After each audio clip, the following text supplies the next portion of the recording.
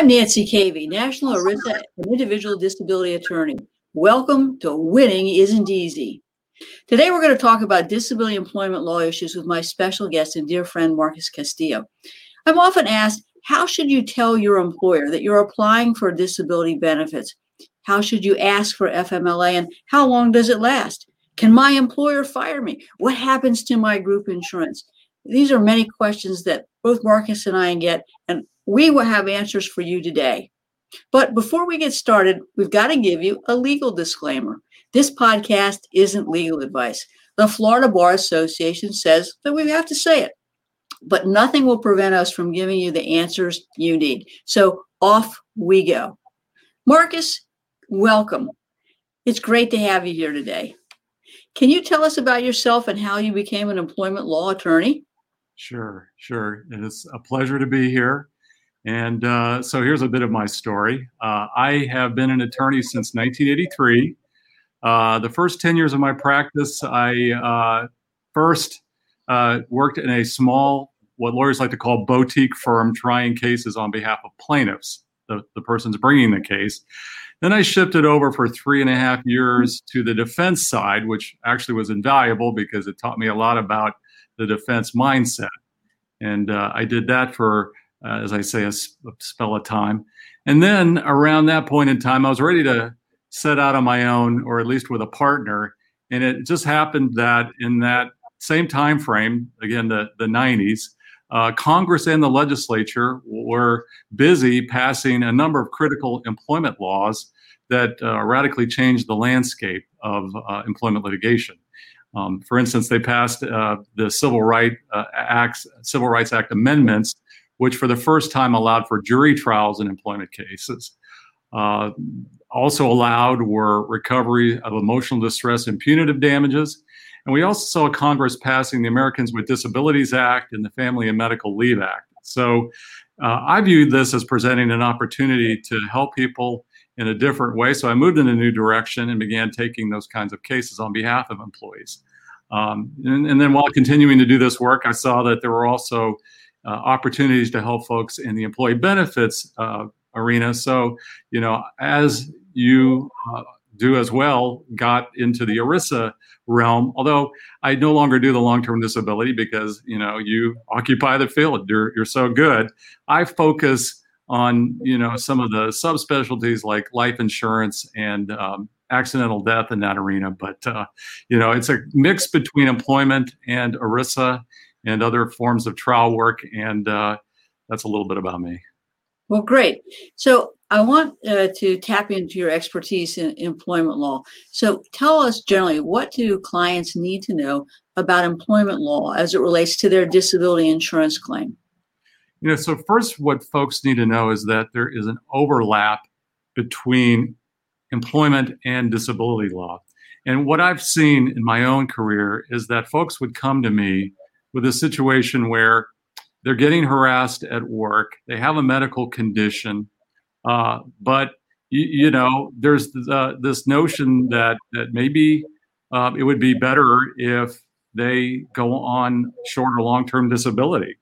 And so what we have here is sort of the intersection between the ADA and disability law, and it's kind of a tricky sort of tightrope walk because under employment law we have the Americans with Disabilities Act, which says that if you are a qualified individual with a disability, and that's an important phrase, which I'll touch upon some more here, you have the right at the standing to bring a lawsuit if you're being discriminated against on the basis of your disability. Okay, but the issue is indeed, are you a qualified individual with a disability, which means that you, despite your condition, can still do the job. Perhaps you'll need an accommodation, a reasonable accommodation, I need to underscore, but at least you could do the job.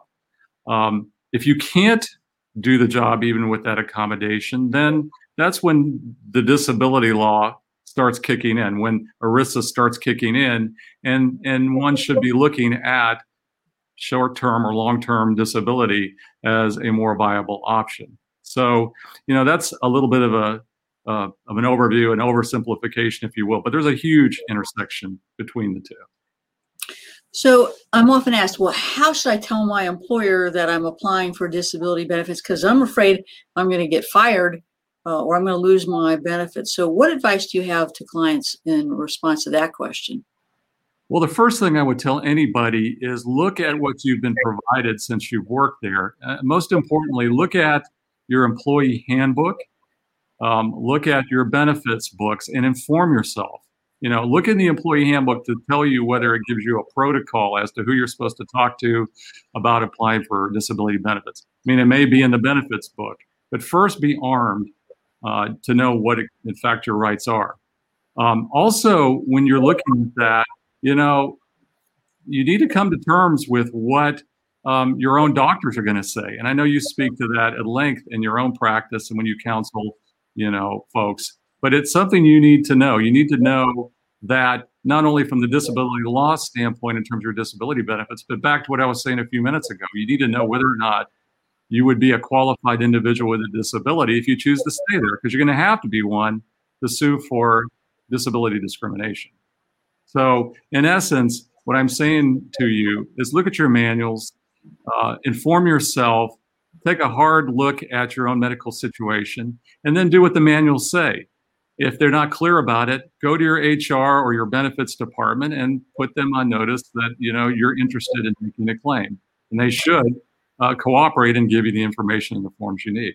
So how much information do you need to give them about your medical condition? Should you bare your soul or just say, my doctor's told me to stop working and I need to apply for benefits? I mean, I think my personal belief is you don't need to bare your soul. I think the appropriate thing to tell them is that you need to look into applying for benefits, that you have some medical conditions that are concerning. And then that becomes a matter between you and the disability insurance company in large part, at least as far as applying for disability benefits. So are they going to share information? I get that question all the time. Is that HR person going to go to my supervisor and tell them I'm applying for disability benefits? You have HIPAA protections, which should protect that kind of disclosure. HIPAA laws, as you may or may not know, make private your health information. I mean, at some point, your health information becomes possibly relevant if you choose to pursue a claim for, disability discrimination. And yes, your health information may become relevant to the extent your employer may have to fill out some questionnaire for the disability claim. But at the point we're talking about here, looking into it, it's not the details are none of their business. So, should I be applying for FMLA and how long does it last? That's another question that we get. Should I be doing that in conjunction with my short-term disability application or does my employer require me to do both? What's your answer to those kinds of questions? Sure. So maybe some basics, would be in order here. So the FMLA, for those of you that may not know, is first, FMLA is an acronym for the Family and Medical Leave Act, which was passed by Congress in the early 1990s. And basically, it's a law that protects employees who've been at a company at least for a year where that company employs 50 or more employees. And what it gives you is up to 12 weeks of protected job leave during a calendar year. Now, that leave can be taken either in a big chunk or it can be taken intermittently. And for the purposes of what we're talking about here, there's various forms of leave. There's a military form of leave, there's a childbirth form of leave, but we're talking here in this context about leave for a serious health condition. So to answer your question, should you apply? You need to reckon with the question of whether or not you have a serious health condition. And if you do, then you may well be entitled to leave, and there's a process for that. So Marcus, you and I both know that most short-term disability benefits are as short as 3 months, as long as 6 months. So if someone is applying for FMLA, depending on how long that short-term disability plan is, they're possibly going to run out of FMLA at the point in time when their short-term disability benefits expire. What impact does that have, if any, on their job at the employer's place of business, and what interaction, if any, does it have with the LTD claim? Right. A couple things to talk about here. First off, the way it usually works is that while FMLA itself, at least in the way the law is stated, it protects one, and it's a form of unpaid leave. The short-term disability sort of overlaps on top of the FMLA leave to provide paid leave. Now, the question you're posing is what happens at the end of FMLA leave if you still can't go back to work? And the answer to that is it's very, very possible you may lose your job. Now, I'm gonna add a wrinkle to that and say that under the Americans with Disabilities Act, there is this notion that you might be entitled to a little bit more leave after the 12 weeks end if you can show that that's close-ended and that it's a reasonable accommodation to give you a little bit more leave beyond the 12 weeks. But that's a case-by-case basis sort of thing. But this underscores the reason why, if it's going to be a serious health condition requiring you to be out of work for more than 12 weeks, you start looking at short and long-term disability. I mean, you're in fact on short-term probably if you're on FMLA leave. You may indeed need to be looking at long-term and what the long-term disability policy requires you to show. All right, well, that's great information. Let's take a break for a moment, all right? Sure.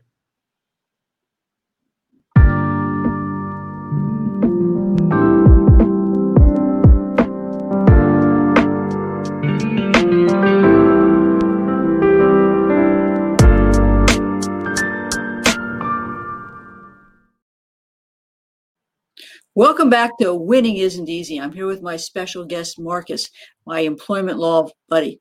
So another question that I get all the time is, well, can my employer fire me because of my disability insurance claim? Okay, well, that's a good question. And the answer isn't simple. I mean, let's be clear about what the question really is. Can my employer fire me solely because of my legitimate FMLA claim? The answer is absolutely no. If the question is, can my employer fire me solely because I have a disability? The answer again is absolutely not. But we have to really frame the question, and we have to first figure out on the Americans with Disabilities Act side, are you, as I've talked about before, a qualified individual with a disability? So, you have to seriously look at the question of whether or not you can still do the job even with an accommodation. And if you can't do the job, even with an accommodation, then an employer typically is going to have the right to terminate under the Americans with Disabilities Act. Okay.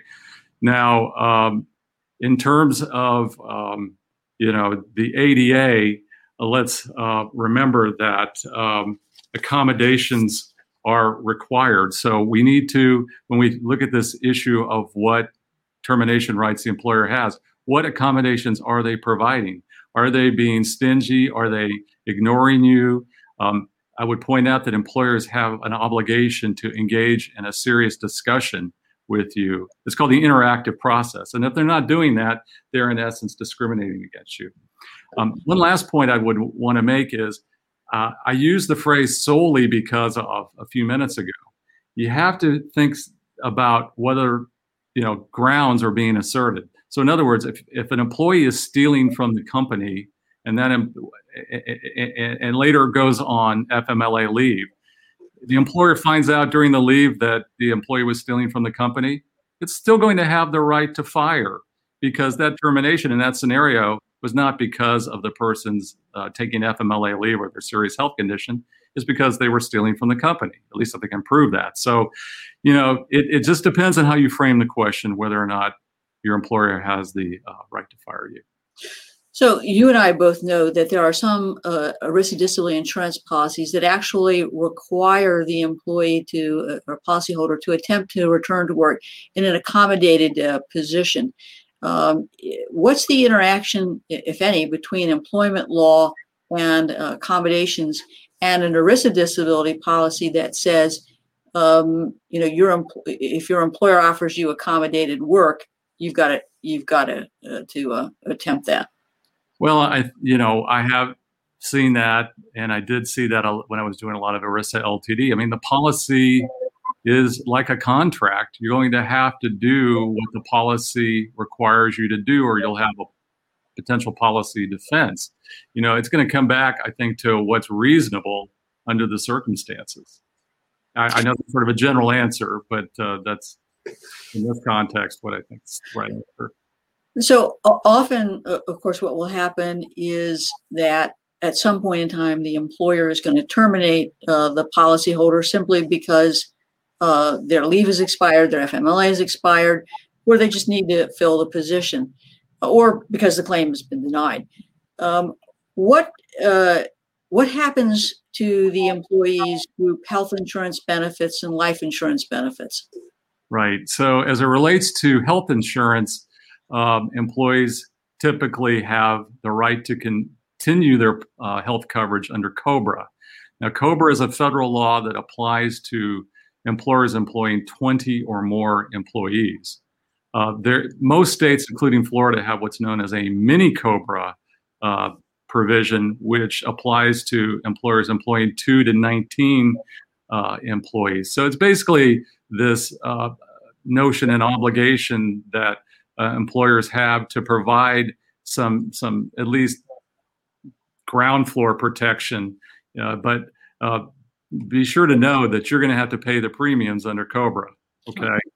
Now, as far as life insurance is concerned, you need to look at the policy because the policy may provide for conversion rights, and it's very important if the conversion rights are contained in the life insurance policy that you be informed they exist. All right, because conversion is this notion that you can, by paying the premium, convert the group life insurance policy to an individual policy. So you and I both know that some policies will have a life waiver of premium, LWOP, and we sometimes get questions about, well, what happens to that LWOP when my employment ends and my group insurance ends? What happens there from an employment standpoint? Well, when your employment ends, these policies typically will say that your coverage exists only as long as you're an employee. So when you cease becoming an employee, you cease becoming covered, typically. Right. And of course, you and I both know that if an employee or policyholder is terminated and they have a short or long-term disability claim, they're not going to lose their short or long-term disability coverage because the claim arose at a time in which they were employed. So we don't want to leave anybody with the misunderstanding that they would lose their short or long-term disability coverage if they were terminated. That's absolutely right. Right. You look to when the disability, the claim, if you will, arose, and if it arose while employment was still in place, then you're absolutely right. Marcus, what are the other questions that our listeners should be asking or thinking about that we haven't covered so far in this podcast? I think one question to consider is what can an employee do if he or she thinks that they are in fact a victim of discrimination? My advice to folks is consult with a lawyer. All right. There may be a number of things you should consider doing. You may well want to document what's going on. You may need to send emails or correspondence documenting your concerns and put them on notice, because one of the important aspects of employment law, which we just don't have time to talk about here, but I'll just kind of put it out there, is this notion of retaliation, that you should not be retaliated against for making a legitimate claim for discrimination. And retaliation is an entirely separate cause of action, to use lawyer speak, or basis to sue, to use a more lay sort of term. So I, for example, have a case right now with a financial planner who is on his disability claim. He's on short-term disability, will be transitioning to long-term disability. And because he's not working his full-time hours or covering the number of cases he needs to cover, the employer is saying, we're going to change your commission and pay structure. In fact, we're going to claw back some bonuses that you took, that you were eligible for because of your disability claim. Now, you and I would agree, would we not, that would be a potential retaliatory claim against the employer? Yes, and we've talked a little bit about ERISA, and we talked a little bit about retaliation. Let's kind of marry the two. There's a clause, there's a section, if you will, under ERISA that prohibits retaliating against employees or coercing employees solely because they are taking advantage of very, very employment benefits they've been afforded from the beginning. And so obviously I've referred him to an employment lawyer in Texas where he lives.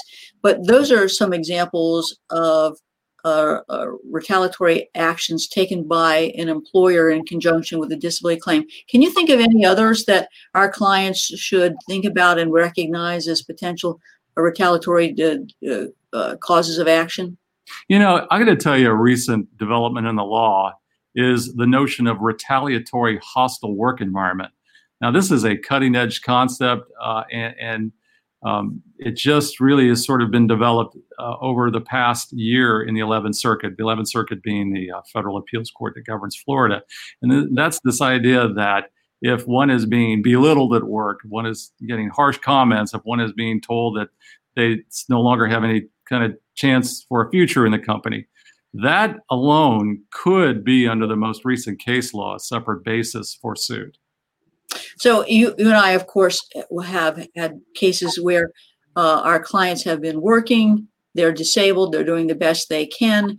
Now they're starting to get bad performance reviews, they're getting written up, and the environment's getting a little mean and nasty. Is that the kind of circumstance that this case law contemplates? Right. It absolutely does contemplate that. And, you know, one of the strategies that may need to be employed in this situation is the filing of an EEOC charge. You know, in a scenario where one is still working and perhaps on partial disability, you know, I don't want to get too granular with the situation, but if one is being harassed, it's a situation where one might want to consider filing an EEOC charge with the EEOC, just we're clear about, is the Equal Employment Opportunity Commission, alleging that one is being discriminated against on the basis of their disability. All right, so we have to look at each circumstance, but that again is part of the toolkit. So how do you suggest that people find the right employment attorney for them? Because obviously you and I make recommendations to attorneys, for attorneys every day. But generally, what's the key to finding the right employment attorney for a case? Well, one thing I would suggest folks do if they're looking for an employment lawyer is to go on the Florida Bar website and look specifically for an attorney board certified in labor and employment law. And the reason I'm suggesting that is because the process of becoming a board certified attorney is pretty arduous. You have to pass a written examination. You have to go through peer review. You have to show your experience in employment law over a span of at least 5 years. And so, you know, by definition, you have to go through a gauntlet to even get that. And I don't mean to say here that there are bad or unqualified attorneys in the employment law realm who are not board certified, but it's just kind of an easy way to find attorneys who've, you know, shown expertise and demonstrated through a test and the other things I talked about. Well, I want to give a shout out to Marcus, because not only is he board certified, but he taught for many years in the board certification process for lawyers. Most employment lawyers will charge an upfront fee for a consultation. Is that correct? It varies. Typically, yes, you will see some sort of consult. It sort of varies with the firm. I don't want to overgeneralize, but you know, generally some sort of consultation fee is typical. So how would you suggest that a person who has a disability insurance claim, who's thinking about consulting with an employment lawyer, go about having a concise consultation? In other words, you and I both know that the understanding the facts are very important.